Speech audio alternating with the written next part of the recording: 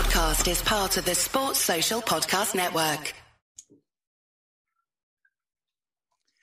Joe, I thought we'd go ahead and start with the passing of Mike Leach. And I know you have some ties to Texas Tech, and I just thought, what was your most fondest memory or most, impactful memory of Mike Leach during his tenure, not only at Texas Tech, but throughout college football?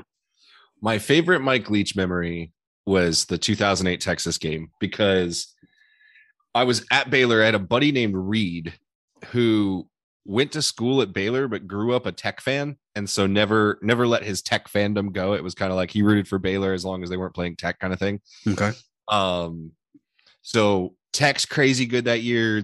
I think they were undefeated up to that point because they hadn't lost to Oklahoma yet. And going into that game, they're undefeated. He's stoked. He's like, man, we gotta go somewhere and watch this game. So we ended up going to Papa Rolo's to watch the game and grab some beer, some pizza. Great spot. Watch the game. Yeah, epic spot in Waco. Yeah. The whole place that's sitting at the bar was a bunch of like biker Texas fans. Just diehard Longhorns, which unfortunately there are a number of in Waco. There's a number of Texas fans in Waco. But seeing the Crabtree catch with a buddy that rooted for Tech and watching like 12 Texas fans immediately become super deflated, that will always be my favorite Mike Leach memory is the Graham Harrell throw to Michael Crabtree. That was amazing. Yeah, I think thinking about Leach, I mean, really, you can't tell the story of the resurgence of Baylor without talking about Mike Leach. Absolutely not. No, like you have Art Briles comes from that coaching tree via Houston to Baylor to kind of put Baylor back in, successful, won 2 Big 12 championships. But before then, the first bowl game for I don't know how many years, like 16 years or something like that. No, I think it was 96 to 2011. So yeah. So, and then now or 2010, sorry. Yeah. So then now, like, our current head coach was on that same, staff with all those guys. And so, like, he has a direct effect on our current Baylor program, the success that we've had and the continued success that Baylor's had. So I think, like I said, you just really can't tell that story without Mike Leach. Absolutely not. Yeah. I mean, I don't think you can tell the story of modern college football without Mike Leach. You can't. Absolutely so not. I don't think you can tell the story of Texas high school football. I don't think you can tell the story of the current NFL without at least seeing some of his fingerprints sitting on it. I was on Locked On Baylor with Drake earlier this week, and one of the things that we mentioned was like Monday Night Football was kicking off that night. The coach of the Arizona Cardinals in that game, Cliff Kingsbury, running an offense that's similar to what he learned how to run while he played quarterback for Mike Leach. Like, Cliff Kingsbury is not a head coach in the NFL if it's not for Mike Leach. Absolutely. I was, one of the things that I've been thinking about too on the other side of this was Mike Leach. Funny enough, like the idea of having a quote unquote system quarterback, free Leach, that doesn't really exist. I mean, you think about, if in a normal system 30 years ago, a guy like BJ Simmons put up the numbers that he put up, it's like, oh, there's no question that guy's a first round pick quarterback. But suddenly, because there was this system that was so pass heavy, found so many great ways to move the ball in space, to neutralize speed and size differences between two teams. That's when, NFL scouts started having to rethink, like, well, yeah, he threw 5,000 yards and 50 touchdowns, but is it because he's a good quarterback, or is it because he runs this college system? It's one of the saddest days, I think, too, just because beyond football, he was an amazing personality. He was a lightning rod. And he had opinions that not everybody agreed with. But that's fine. He was a fully open human being who was not ashamed of who he was in himself, and was not unaccepting of others that might have thought differently than him. And I think that's that's what made a lot of Mike Leach okay, right? Like some of the locker room speeches and stuff that if you saw that today, you know, there might be people on Twitter, you know, saying, "Oh, that's just horrible. I can't believe he would talk to people that way." It always seemed to be okay with Leach. So he'll be sorely missed. It's because he's like one of one, you know. Yeah, he's a special one. Yeah, and I truly hope that the College Football Hall of Fame, makes an exception, because he was literally 3 wins away from hitting the threshold of having a 600 winning percentage, which is the minimum requirement for a head coach to get into the Hall of Fame. Right now, his percentage is like 59.6. Yeah, it's something like that. If he had won 3 more games in his career instead of the losses that he had, let's just round that up. Round that up. Come on. Yeah, no, it was tough news, and you're absolutely right about like his impact. Because if you just look at college football landscape right now, you have 2 offensive coordinators in the SEC who run a variation of the air raid, you know, their tweaks on it. Tennessee, you know, Josh Heupel runs his variation of that. He was, you know, coached by Leach as well at Oklahoma. So, and then if you just look across college football, like there's variations everywhere of doing some type of air raid or an offshoot of the air raid, like the Browse offense is an offshoot of that. Eric Morris just got hired at University of North Texas. He was a Texas Tech guy who coached or played under Leach, coached under Cliff Kingsbury. So Dana Holgerson, Dana down Holgerson, at Houston, yeah. Lincoln Riley in USC, Sonny Dykes at TCU going to the playoff. I mean, they're all under that umbrella. And so you can't. It's almost weird, right, to tell you the truth, at Baylor right now that we run, you know, a wide zone scheme, and that wouldn't have been that crazy in 1998. Yeah. But it's almost it's unique in the college football world today, because everybody has gone more towards the spread, or maybe something like what Bill Snyder kind of did at Kansas State that you saw Urban Meyer then start doing as well, like kind of the read option style stuff. I think if the spread pass, if Grimes ever did like move on to like a head coaching job, I think we'd probably go back to the spread. Honestly, just because the best coordinators seems like now run a variation of that. Yeah. All right. So we definitely are going to miss Coach Leach, and our thoughts and condolences are definitely with his family during this time. Other than that, that was a huge news in college football world. It's been kind of crazy and off, I guess you could say off the field college football news with the window for the transfer portal opened up on December 5th for players to declare. And while Baylor has had some, they haven't had, like Texas A&M has 22 of their like 85. 23 plus 2 went to the NFL or declared for the NFL. So that's like 26. I think they are up to 28. I want to say is what I read earlier today, total players that won't be around. And which essentially, I think it was the Houston Chronicle said it was either 31 or 32% of their scholarship players from last year are now gone. Good luck with that, Jimbo. But conversely, Baylor's had, I think, 4 or 5 say they're going to the portal. We've had one actually move on to another, commit to Virginia Tech and Kyron Jones. So are there any players? Now, I should mention we did sign a player from BYU, an offensive lineman, Barrington. And so what are your thoughts about this movement? Or are there any players that you're looking at that might be good for Baylor that are in the transfer portal that you're aware of? I would, to tell you the truth, I personally hope that we go pick up, I would love to see like a wide receiver, maybe somebody in the back end of the defense. I know the majority of the fan base is pining for a big name quarterback to come. Not going to happen. Yeah. From everything that I have heard and the conversations, and debates that I've had with people that I trust in the Baylor world, I don't think it's going to happen. I think it's probably likely that we get maybe a grad transfer to just boost the QB room. That's it. You're, as of right now, your backup quarterback, since Kyron Jones went to Virginia Tech, your backup quarterback is going to be true freshman Austin Novosad.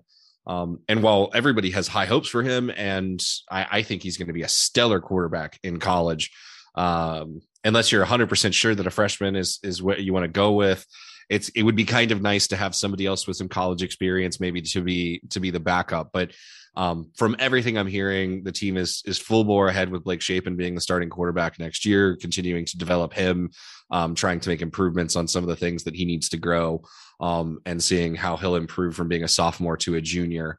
The other part of that is if you bring in a guy that has 2 or 3 years of eligibility left, that's a big name quarterback out of the transfer portal, you might piss off the superstar kid that you have coming in who's kind of expecting to be starting in a couple of years. So bringing in another name in front of him might not be the smartest move when it comes to person over player, which is what they preach at Baylor. Yeah.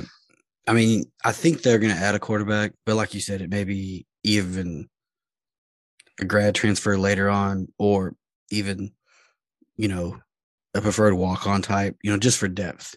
Yes. Not necessarily an like an FCS kid. Like the Luke Anthony from last year, who was a Louisiana Tech grad transfer, but I don't think he was a scholarship quarterback. No, he was a walk-on situation. Like that's exactly what it's going to be, because you don't want to have 2 quarterbacks in your room, like you're 1-2, and having only 50% of them have taken a snap at college. So bringing in a grad transfer that's got experience, even if it's at the FCS level, he's seen it, he's been around, has been coached up by college teams, knows what the schedule and how draining it can be as you get Novosad ready to take over. So I agree. I think you may get like a couple of receivers, definitely a defensive lineman, just to bolster that, because you are losing potentially a lot of depth off of that defensive line, and definitely secondary, either safety or cornerback, something like that.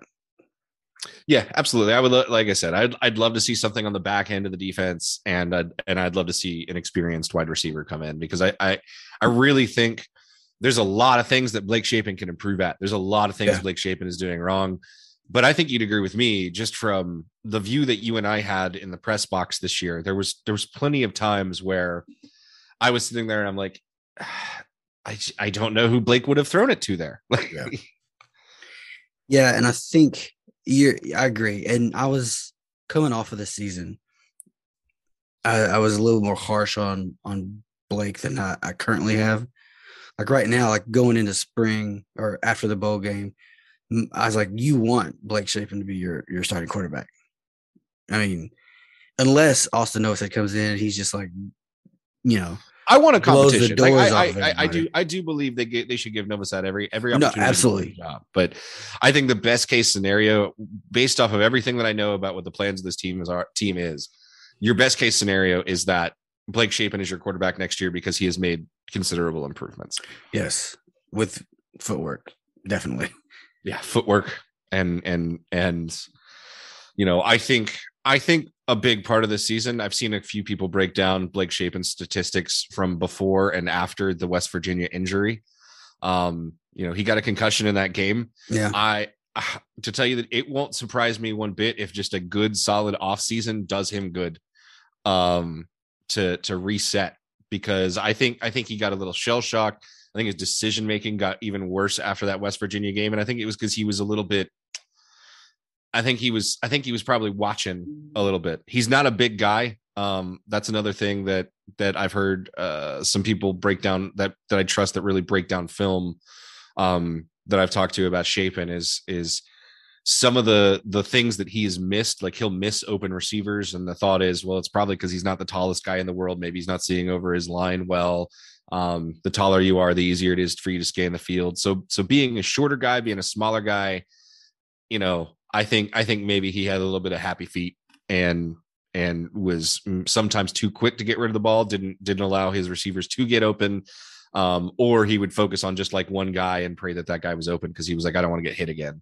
But yeah, I agree. I think Baylor's done really solid. I know a lot of people were upset about the Drones transfer. And that was bound to happen. I mean, yeah, we probably had a conversation of if Blake Shapen was going to be successful, and if he was going to go in, let's say things went differently, and Baylor was 9-3, and Blake Shapen had an amazing year. Drones is transferring anyway.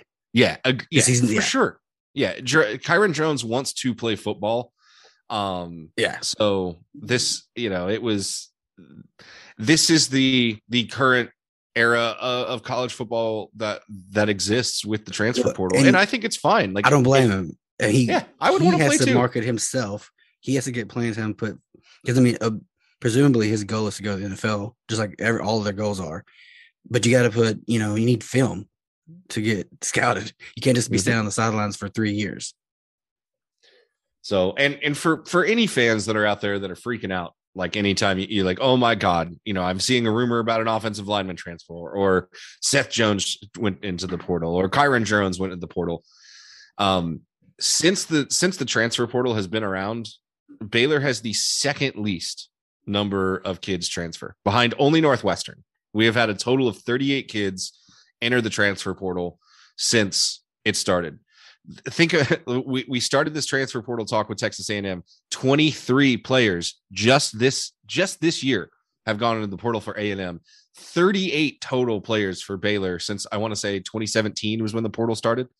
So just put things into perspective. There's, when you fire your defensive coordinator like we did, Ron Roberts was let go, and you see a couple of guys that you wanted to see on the field transfer, it kind of makes you panic there a little bit. But I would say that when you look at the track record of this coaching staff and the kids that don't transfer and the kids that stay and the kids that are committing here to play football, I don't put too much stock into anybody who thinks that there's any true long-term locker room strife or anything like that. I think Dave Aranda has nipped a lot of that in the bud.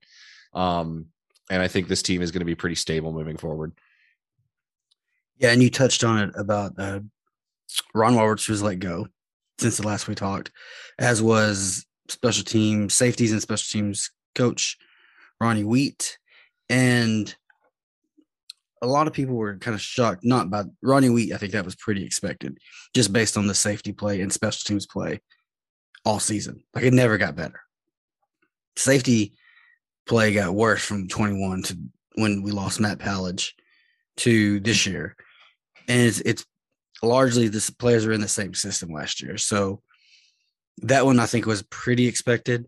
I think a lot of people were shocked that Ron Roberts was dismissed. What was your take on that? It was shocking from, I want to say, even just a personal standpoint of the relationship between he and Aranda, because they are considered or reportedly very, very close friends. Aranda coached under Roberts, and then Roberts, was one of the people that Aranda has leaned on throughout the years. And from all I've heard, was the first phone call he made when he got the head coaching job to bring him in as the defensive coordinator. Last season, Roberts was the play caller and the defensive coordinator for one of the best teams in the country, one of the best defenses that we've ever seen at Baylor. So yeah, it's a bit shocking. I'm sure that there are other things that we are not aware of that were happening in the background. There's some things that you can infer based off of what Dave Aranda said this year. But I was about to say, did you hear what he said at that coach's show that they have at Rudy's? He made a comment about, we have a certain way we treat people here. And that was kind of their standard. And that's how they left it at. So yeah, like you said, you can infer what you want from those comments. Yeah, we got in the mailbag this week on Our Daily Bears. There's a weekly mailbag, so be on the lookout for that. You can ask questions, and a number of different folks that work over at Our Daily Bears will answer your questions. But we have a weekly mailbag, and one of the questions was, why did Dave Aranda fire him? My answer was, my first couple sentences are like, hey, only Dave Aranda knows, that kind of thing. But it boils down to this. The answer to the question of why was Ron Roberts fired, it's because Dave Aranda believed that was the best thing for this football team moving forward. And that's it. That's all you need to know. Yeah. And there's been, I don't know if there's any names bandied about for like a replacement. There's like one like pipe dream out there Jim Leonhard is we can the touch big on. one that I see everybody pining after. And rightfully so. He took over for Dave whenever he was at Wisconsin and went to LSU. He studied with him in that prior season to learn more about new offenses and how defenses work inside of college football. Because I think at that time, it's maybe like 2016, maybe, he was coming from his NFL career to, back to coaching in college. And he was just learning from Dave how offenses are different in college football and how you attack them. So there is that like familiarity. They run a similar, if not, the same type of defense with like the creepers and everything that Dave does with on the defensive side of the ball. So it makes sense culturally and schematically. However, he's going to be highly sought after. And he's only coached in Wisconsin. I got a bit skewered for my point of view. I wouldn't say skewered. People didn't necessarily agree with me. I say we don't want Jim Leonhard because last year he's a rental for one. That's 100% the case because Jim Leonhard is, by all accounts, has a desire to be a head coach, and if we really were going to be able to hire him, I assume we would have hired him by now. I assume he's waiting to find out if he could get a couple of head coaching jobs that are out there right now. Also, I have a different take. I don't think he wants to be a head coach. I think he wants to be Wisconsin's head coach. I don't think he wants to be Purdue's head coach. That's great. Tom Herman wanted to be Texas's head coach. He had to go to U of H first. Absolutely. But also, I mean, he could go to the NFL and be a defensive coordinator for the Packers. He could. And if you're Baylor, not have to recruit. I mean, the way I look at this is last year you lost James Blanchard and Joey Maguire, two of your heart and soul of the program level coaches that were around under two head coaches. So Joey Maguire leaves. All right. So you lose a little bit of that there. This year you lose Ron Roberts and Coach Wheat, like you mentioned. So that's a new defensive coordinator. We heard all year rumors surrounding Jeff Grimes wanting to leave and get a head coaching job. So you assume that maybe next year or the year after, you probably don't have Jeff Grimes as your offensive coordinator anymore. There's rumors right now that A&M is targeting him for their offensive coordinator. Yeah, there's no way that'll happen. I'll tell you that right now. He's not going to leave unless it's for a head coaching job. Not for a lateral move. But he's going to get one, I believe, in the next year or two. So if you bring in a guy like Leonhard and he gets a head coaching job the following season, you've lost two defensive coordinators in 2 years, possibly an offensive coordinator and your assistant head coach, all in a span of like 3 years right there. Like that is so much turnover. You want to talk about worrying about the transfer portal? It's when kids have coaches that recruited them to schools and those assistants leave. That drives kids to the transfer portal a lot. What I want out of the defensive coordinator hire is a guy that I think is going to stick around for 3 or 4 years at minimum, a guy that wants to learn under Aranda. I think Aranda's still going to have his fingerprints very much on the team. He mentioned at the coaches show that you brought up earlier that he's going to be calling the defense at the bowl game. And that's where I was kind of going right now. So, I mean, Dave Aranda, it's Dave Aranda's defense. In my mind, you have the best defensive coordinator in the country on your team right now. I'd say like it's Dave Aranda's defense. You have someone calling plays, but it's like here's our schematics. Here's what we do. Here's what kind of how like in Alabama, whenever they got really successful with Lane Kiffin and they brought in that offense, they still run that same offense because Saban tells them that this is our offense and you just learn how to run it. You're going to call plays, but this is what we do. Kind of same thing with, I would think you'd want Dave to say, here's my defense. Here's what we do. Here's how you're going to call games. Here's our philosophies. Yeah, I fully trust Aranda. So I personally think the reason we haven't made a hire yet is for two reasons. I think he's fully focused on this year and focused on the bowl game.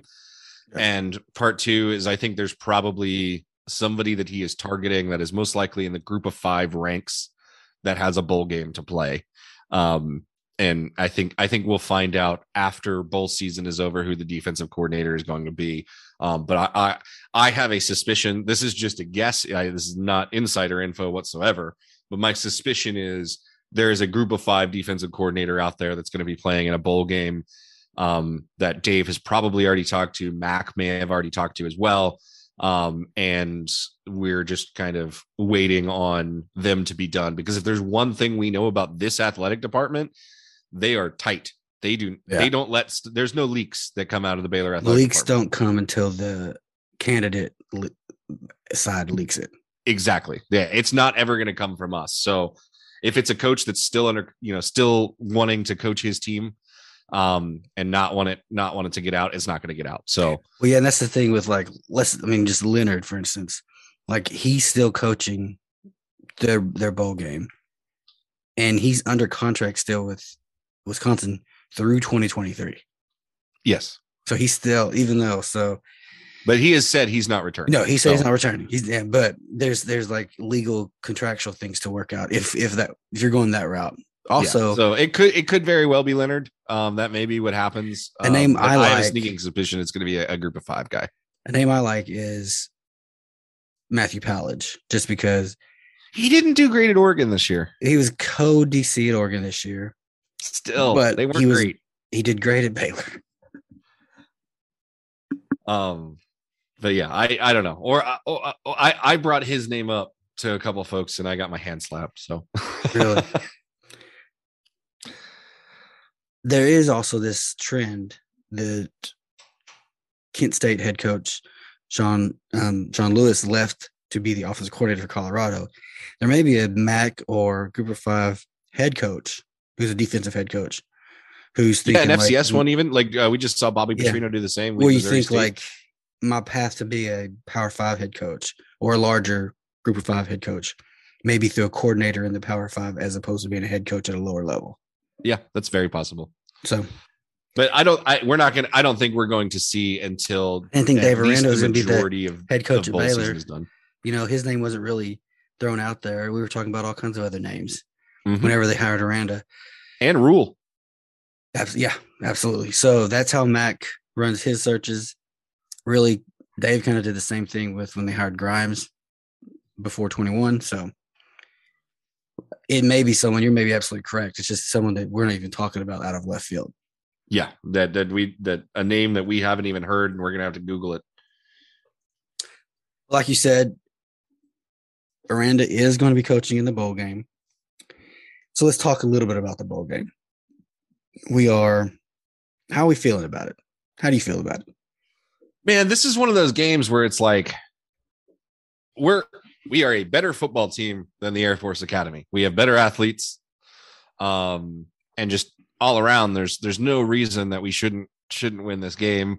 Vegas says we're a 5.5 point favorite.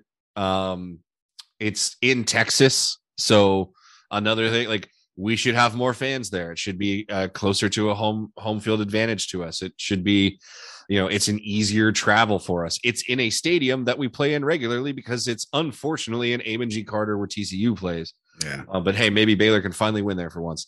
But it's also like, I hate playing the service academies because you never know what they're going to do. And they play hard. And a couple of months ago, there was a conversation about football on Twitter where everybody was talking about how sometimes it's just the team that tries the longest that wins, because a lot of the time when you know that a team is better than you and you're just getting beat, you kind of quit. We've all done that in competitions before, right? Where you get 2/3 of the way through something that you're doing and you're kind of like, yep, there's no way I'm going to win this. So you're not firing on all cylinders. The service academies don't have that. They fire on all cylinders for 4 quarters, no matter how bad they're getting beat. And those are the scary teams to play, because if you let them keep it close, they can beat you. Air Force went 9-3 this year, had a very, very good season. So I'll give you my pick. I do think Baylor covers. I think that we'll be able to control the line of scrimmage. And I think our defensive line is going to be the key at stopping Air Force. They're not going to be prepared to face off against guys like Siaki Ika and Jackson Player. And from everything we're hearing, and nobody's skipping the bowl game this year. So I think our defensive line is going to be very dominant. And with our running game, I think that's another thing. Our offensive line is just going to be able to overpower them. And the thing that we are not good at this year defensively is what we've talked about, the back end. The best passer that Air Force has is 36 of 76 for 733 yards with 6 touchdowns and 2 interceptions this year. They don't throw the football. So you're not going to have to worry about them beating you over the top. We're going to be able to load up the box. And I think that's definitely going to play into Baylor's advantage. It's going to be a gimmicky game. I don't know if it's going to be a high scoring game. I don't think it will. It's supposed to be kind of cold, and I would bet rainy when this game happens. So it's going to be a slog, but at the end of the day, I think Baylor is just going to be too big and strong, and will end up dominating and probably winning by about 10 points. The first thought I had whenever it was announced was, I think it was the same thought that Max Garner had, which was like, remember that fourth quarter where Texas ran it every single play and down our throats? Imagine that for like a whole game. It scared me at first, because or West Virginia. You think about what they did on the run game. I mean, that is like, you're right. That's a different running game though, because you're not worried about you're not having to keep guys back because you're worried about Xavier Worthy beating you deep. True. And it's also going to be like, they're going to cut block every single play. And it's like, putting up with that all game is exhausting. And the last time I checked, I haven't recently. Let me look. I'm going to look up Air Force's roster really fast. Okay, I'm looking at their rushing leaders. No, I do not see Bijan Robinson on that list. So it's a good point. So the other thing I thought was, this game is going to be like 2.5 hours long. Yeah, it's going to be a fast game because we're going to want to. Both teams want to control the clock and run the ball, and that's what they're going to want to do too. So, though it may turn out to be a super long game, and Isaac Power is the MVP. Yeah.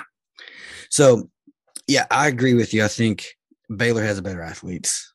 They should be able to handle the line of scrimmage, especially on offensive side of the ball. They should be able to run the ball at will.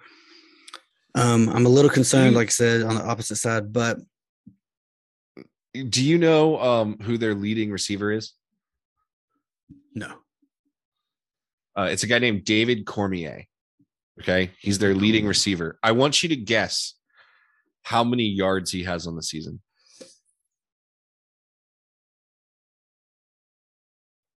450. Okay. Less than that. But here's the big thing. They have played 12 games this year. This is their leading receiver. Air Force has played 12 games, 9-3 team, pretty solid. How many receptions do you think David Cormier has? 35. 13. Goodness gracious. Their leading receiver has 13 catches for 384 yards and 4 touchdowns. Hey, but think about that reception to touchdown ratio is like pretty. That's good. Huge. Yeah, that's 13 huge. receptions, every 3 catches. Yeah, so it's going to be a lot around the ball. 1 catch a game. So it'll be it'll be fast. I still think it'll be, and so like I'm going to the game. So I'll be there freezing in person. So I am staying home this year. I've been to the last couple bowl games. My wife really wanted me to stay home. And so, and I did, I'm not going to lie. Like I wasn't excited about going to Amon G. Carter Stadium in the outdoors, being in the rain in a 6-6 season bowl game and paying too much money and driving all that way to go do it. So I understand that. I'm staying cozy in my house. It's like an hour and a half drive. And a buddy it's 5 hours for me. A buddy was like, "Hey, we got you a ticket." And I was like, "Okay, I'll go." Yeah. See, there you go. That's easy enough. So, yeah. But yeah. It's a 5 hour drive for me. The game's at 6:30. So there's no way I'd be able to come home that night. Oh yeah. And it's going to be like so cold. Yeah. It's going to be so cold. Like it's probably going to be in the 20s at game time. It's not going to be fun at all. But then again, it will be fun. So, have you ever been to that stadium? Oh, not since it's been renovated. Like I went like But you know when I was the a area kid. of town that Yeah, it's in, yeah, how yeah, it's just like in the middle of a neighborhood. It's terrible. I hate it. yeah. That's TCU though. Yeah, that's So yeah, TCU. I'm familiar with the area. I'm, most of my family's from Fort Worth. I spent a lot of time there. So yeah, but the last time I was there was like in the 90s. Yeah. Like when I was a kid, we went to A&M game there against TCU. So, but yeah, it'll be interesting to see.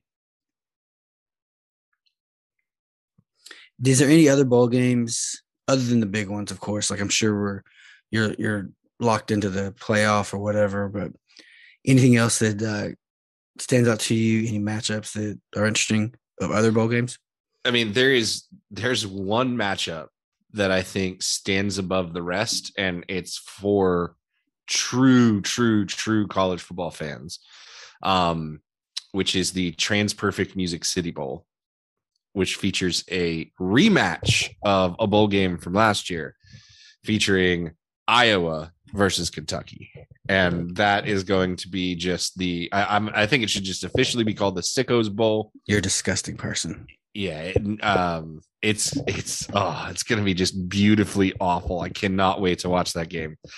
The other one that I'm looking forward to, honestly, is the Texas Bowl, which is Texas Tech Ole Miss. I'm going to be going to that this year. Yeah, that's what I was going to say too.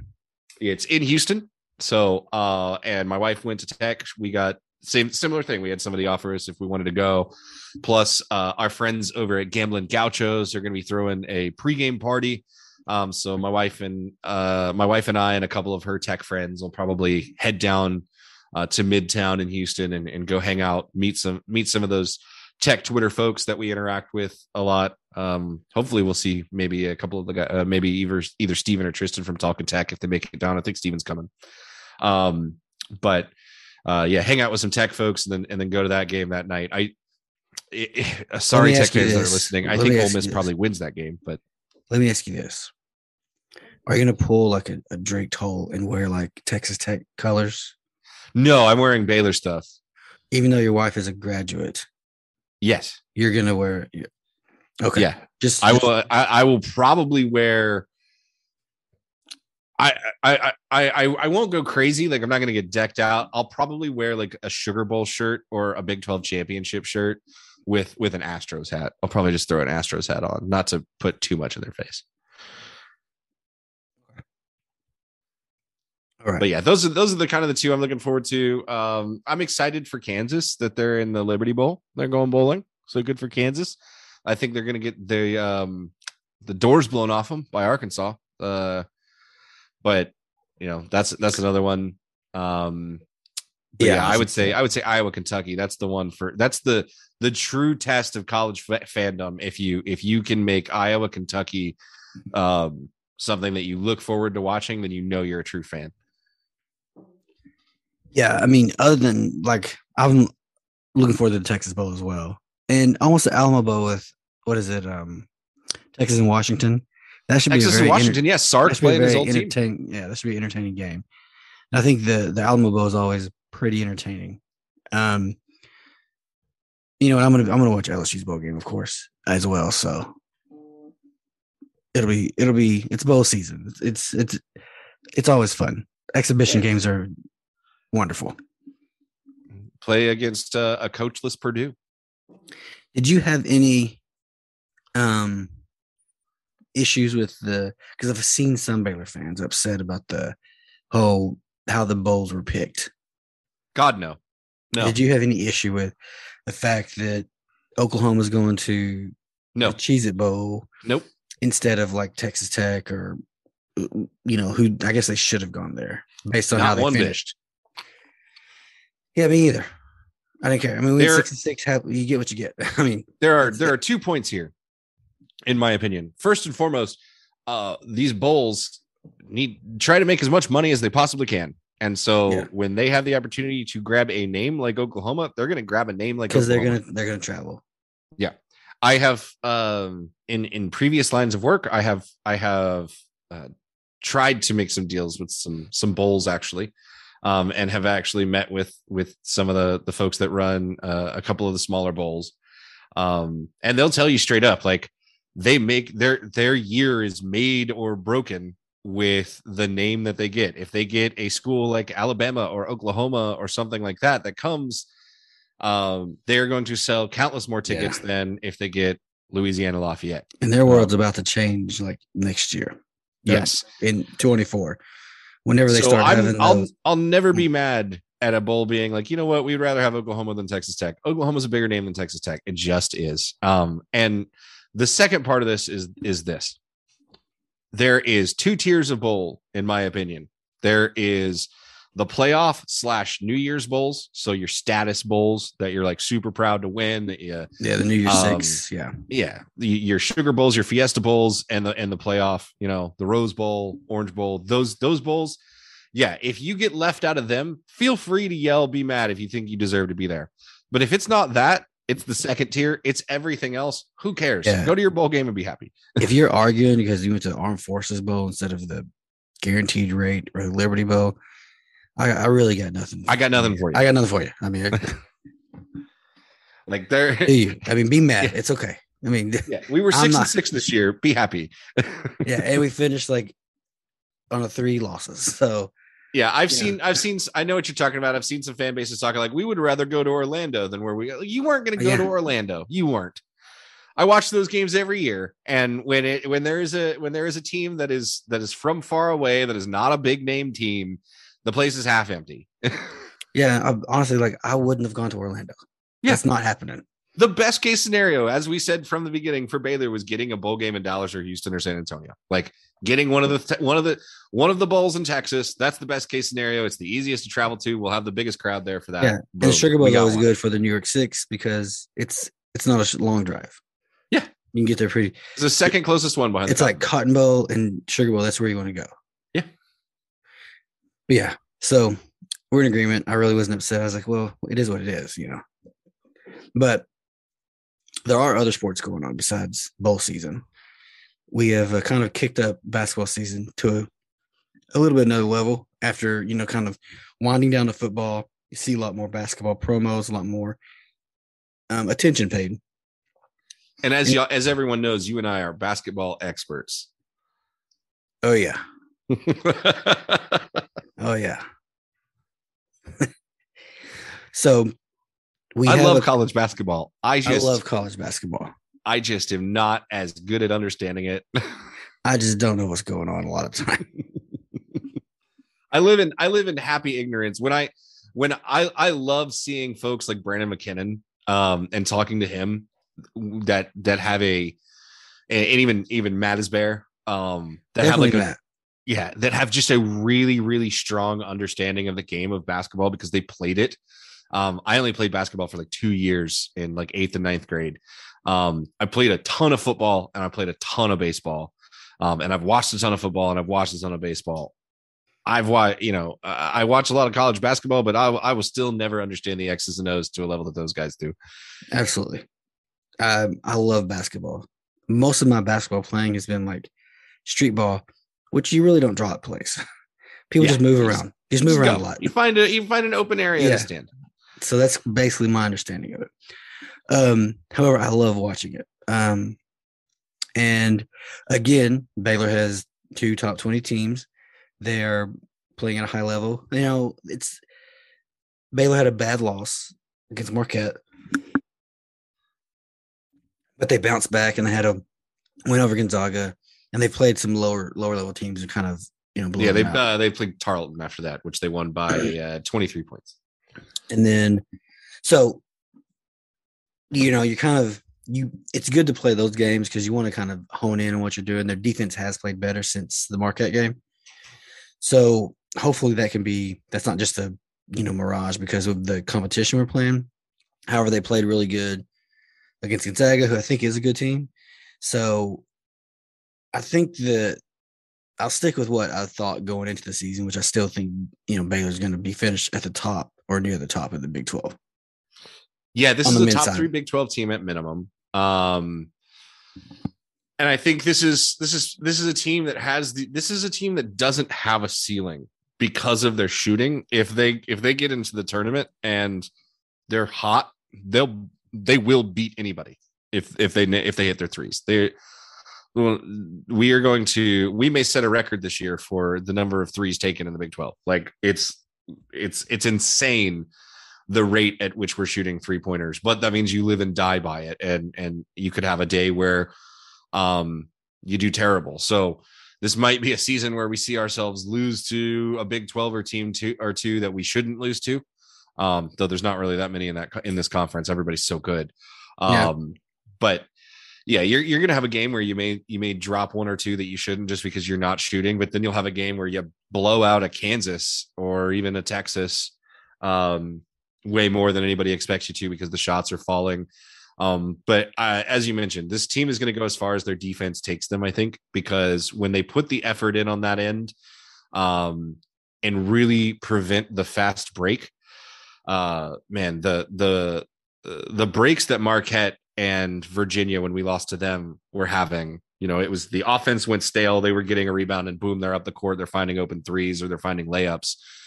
When you can actually get your defense set and run it correctly and do it with effort, like we saw against Gonzaga, you're gonna beat top tier teams. And so that's what this team is gonna have to do moving forward. But they've been a blast to watch so far. They average 85 points a game. So for sure. Now they've been off for 12 days or will have been off for 12 days when they play. They went on their finals break. As I mentioned, they beat Tarleton 80-57. That was their last game that they played on December 6th. They will now play this coming Sunday on December 18th as part of a doubleheader up at an American Airlines Center at the Pac-12 Coast to Coast Challenge. So the women's team will start off the day tipping off at 6:30. Number 18, 8-2 women's team against the number 20, 8-1 Arizona Wildcats. They tip off at 6:30, American Airlines Center in Dallas. And it's a deal where you buy one ticket, you get to go to both games.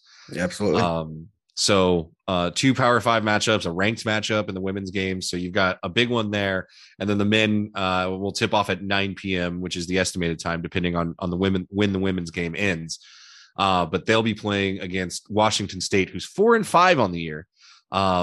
Not as big of a matchup. I don't have a line for this game. I do know that the basketball power index for ESPN says we have like a 85% chance to win this game, but Washington State has lost to Boise State. They've lost to Prairie View A&M. They lost to UNLV. They lost to Oregon, and they lost to Utah. But losing to Prairie View, that's something. And they lost by 11. So this isn't a great Washington State team that's coming in. If I'm not mistaken, I think the last time we played Washington State, I think we lost to them, and it was when they had Klay Thompson on that team, if I remember correctly. Yeah, I believe so. I think that's correct. So it should be a great, an amazing game at 6:30 between number 18 and number 20 on the women's side, and then on the men's side, it should be a game that Baylor runs away with and really dominates. Yeah, and then after that, that Coast to Coast Challenge, you have a couple of more like kind of, I would say, low level teams. 2 cupcakes. You got Northwestern State and Nicholls State. Yeah. Before you open Big 12 play with Iowa State on the men's side on the 31st. Yeah, once again, back-to-back years heading to Ames to open up Big 12 play. And on the women's side, they have Long Beach State, and then after Arizona, they play Long Beach State, and they open up on the 31st, welcoming in TCU. So we're staring down the barrel of conference play. Yeah, it's been a fun non-con slate. The men's side, you've got the 2 losses, which are kind of annoying, but I mean, hey, you've gone out there, you beat a top 10 UCLA team, you beat a top 15 Gonzaga team. So even though you got those 2 losses, you got 2 big time wins. And you've had one of the toughest non-con schedules in the country so far. So this is a team that's fully prepared to head into the maw that is the Big 12 slate. Yeah. And of the teams in the Big 12 on the men's side, there are worse teams you could be right now. Yes. For a myriad of different reasons. Yeah. Yeah. There's things going on all over the Big 12 world that I think they're probably not topics for this podcast. Oh, we could make it that way. No. But anyway, yeah, so that's basketball. That's the basketball from the Bear Den. Yeah, the basket den. Yeah, so That one's not going to stick. No, I think we need to workshop it a little bit. So let's wrap everything up with, is there anything that you're watching? I know we kind of covered Andor and we've done a lot of Game of Thrones during the football season. Is there anything after the football season, something going on right now that you're particularly watching or that's caught your eye? So the only, so I as you know, and I've brought up numerous times on the show, like I'm obsessed with the show Top Gear and in the Grand Tour. I love those guys.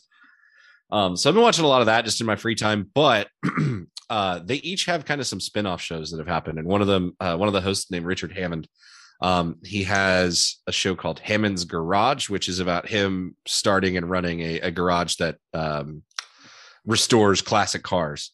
And it is on Discovery Plus, but only in the UK. So I have been bootlegging that recently. So do you have like a VPN or what? You just how you bootleg? There's so you just go on Reddit and somebody like basically somebody records them, posts them on a website, and you can just go watch them. And Discovery doesn't do a very good job of taking it down. I have no idea why it's only in the UK. Like your Discovery Plus, just have it be on all of your platforms. But I've been watching that in Top Gear. I am officially off of work. By the time this comes out, I will officially be off of work for a little over 2 weeks, and I won't have to go back until after the new year starts. So I have a couple of thoughts in my head. I'm definitely going to go to as many movies as I possibly can. First one I'm going to go see is Avatar. I'm not excited about going to see Avatar. I'm not like a huge Avatar fan. It's too long of a movie. It's too long, but you know what? It's 3 hours. Hey, I have a baby. Getting out of the house for 3 hours is a big deal. And it's going to be a beautifully done movie. Absolutely. So I'm excited to go look at it. I'm not necessarily excited to watch it. If you're going to watch that, if you're going to go to that film, you have to go into like a theater or IMAX. And you go all out. Immersive experience, because you're absolutely right. It's going to be beautifully shot. Yes. It's going to be a beautiful film. However, I'm excited to watch that, but I'm not excited about the story. It's like 3 hours and 40 minutes long or some crazy stuff like that. It's 3 hours and 10 minutes. 3 hours and 10 minutes, 3 hours and 40. It's after once you get 3 hours, it's all the same. I'm a Lord of the Rings fan, man. I can do it. But other than that, like I don't know really what I'm going to watch.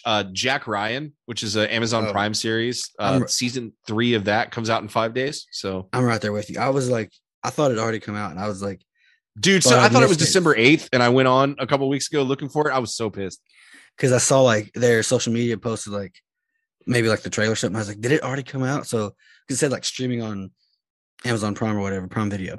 So I went to look at it. I was like, I cannot believe I missed the premiere. Yeah. And then sure enough, it's like, oh, it's December 21st. I was like, oh, okay. Can't wait. So definitely going to be watching that when it drops. Yeah. I'm really not watching anything. Once we like wrapped up Andor, I think the next thing I'm probably looking forward to movie wise is I'm excited for like the Ant-Man Quantumania. Can't wait. The new Spider-Verse. Yeah. So, and I really don't know when. I'm sure there's some more like Disney Plus, Star Wars, Marvel shows coming out. I really don't know when those are. So I want to say I recently saw a Netflix movie preview, but I don't remember. Oh, Last of Us is going to be premiering on HBO. Oh yes, absolutely. So you play the games? I have never played Last of Us. I was not a PlayStation boy until PlayStation 5, so I didn't play those. But I know what the story is. I've watched other people, like videos of other people playing it, and I've watched different like breakdowns of the meaning of it and stuff because it's such kind of like a cultural iconic thing that I think I'm well versed enough on the story to watch the show. Yeah, and same thing. Like I didn't ever play the game. However, I love Pedro Pascal. I love Bella Ramsey and I know her from like Game of Thrones.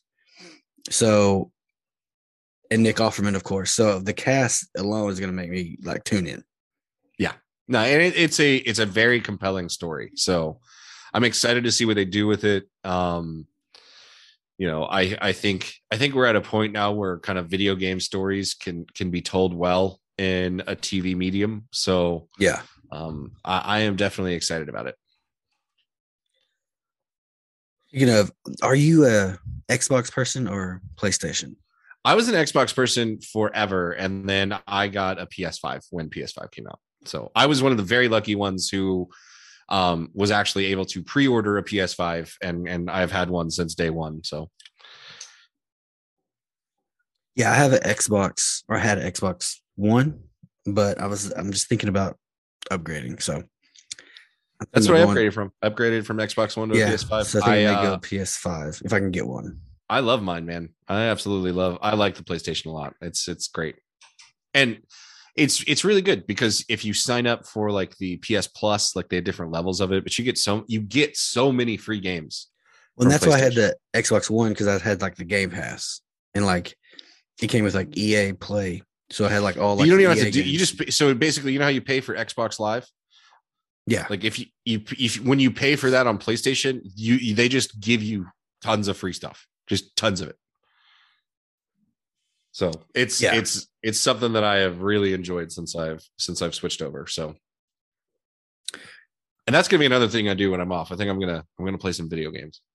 Yeah, and I'm off as well until like the first of the year. So that's what I was looking into, is maybe upgrading my game console and playing some video games. Yeah, we're both off, so we're having Bear Den Day in Waco this coming Tuesday, and we're gonna be at the Northwestern State game. Yes, on the 20th, we'll be there. Yeah, I think the plan right now is maybe hit up some balconies in the afternoon. For sure. That's always a good time, if you ask me. Maybe swing by some shorties. Who knows? Oh, now we're turning it up a notch. Yeah, getting real crazy with the Pizza Shack. For sure. Right, Joe, that's all I have. Where can people find you if they want to reach out to you or get more of your content? You can find me on Twitter at @the_Joe_Goodman. And then you can also find stuff on Our Daily Bears, which I haven't even told you about this yet, but it's kind of under wraps. But I have something very cool that I am planning to drop. It'll probably come out in a little over a week, but I've got something like super, super cool. So be on the lookout for that. Awesome. Can't wait. What about you, Matt? Where can the people find you? Well, you can find me on Twitter, of course, at Matt_Workman. You can also find me on Sick'em Social, Mastodon server at Matt_Workman. So if you get tired of Twitter and the drama going on over there, just mosey on over to our friend Brad Brown, Zucat. He started this server for Baylor fans, and it's a good hang right now. I need to check that out, but my thing is just like we've got also, and of course, your thing. Join the Our Daily Bears Discord. That's the other place. I'm also on there again. I want to say it's Matt_Workman or just my name, but I don't even know what I am on there. I don't know what my Discord name is. Did you want to plug aren't you doing like a pick'em or something on the Our Daily Bears? Yeah, I think today's the last day. Not the last day. You'll be missing some points because some bowl games happened earlier today. But yeah, if go to ourdailybears.com, there's you should be able to find it pretty easily. But yeah, we're doing an ODB pick'em for all the bowl games to see if you're smarter than Peter. So you can go on there, you make your picks. It's a confidence one, so you'll set how confident you are with each bowl game pick that you've made, score points, and then we'll see who gets crowned the ODB champion once all the bowls are done. All right, sounds good. Well, until next time, Joe. Sick'em Bears. And Merry Christmas, everybody. Yes. Merry Christmas. And have a happy holiday, Joe.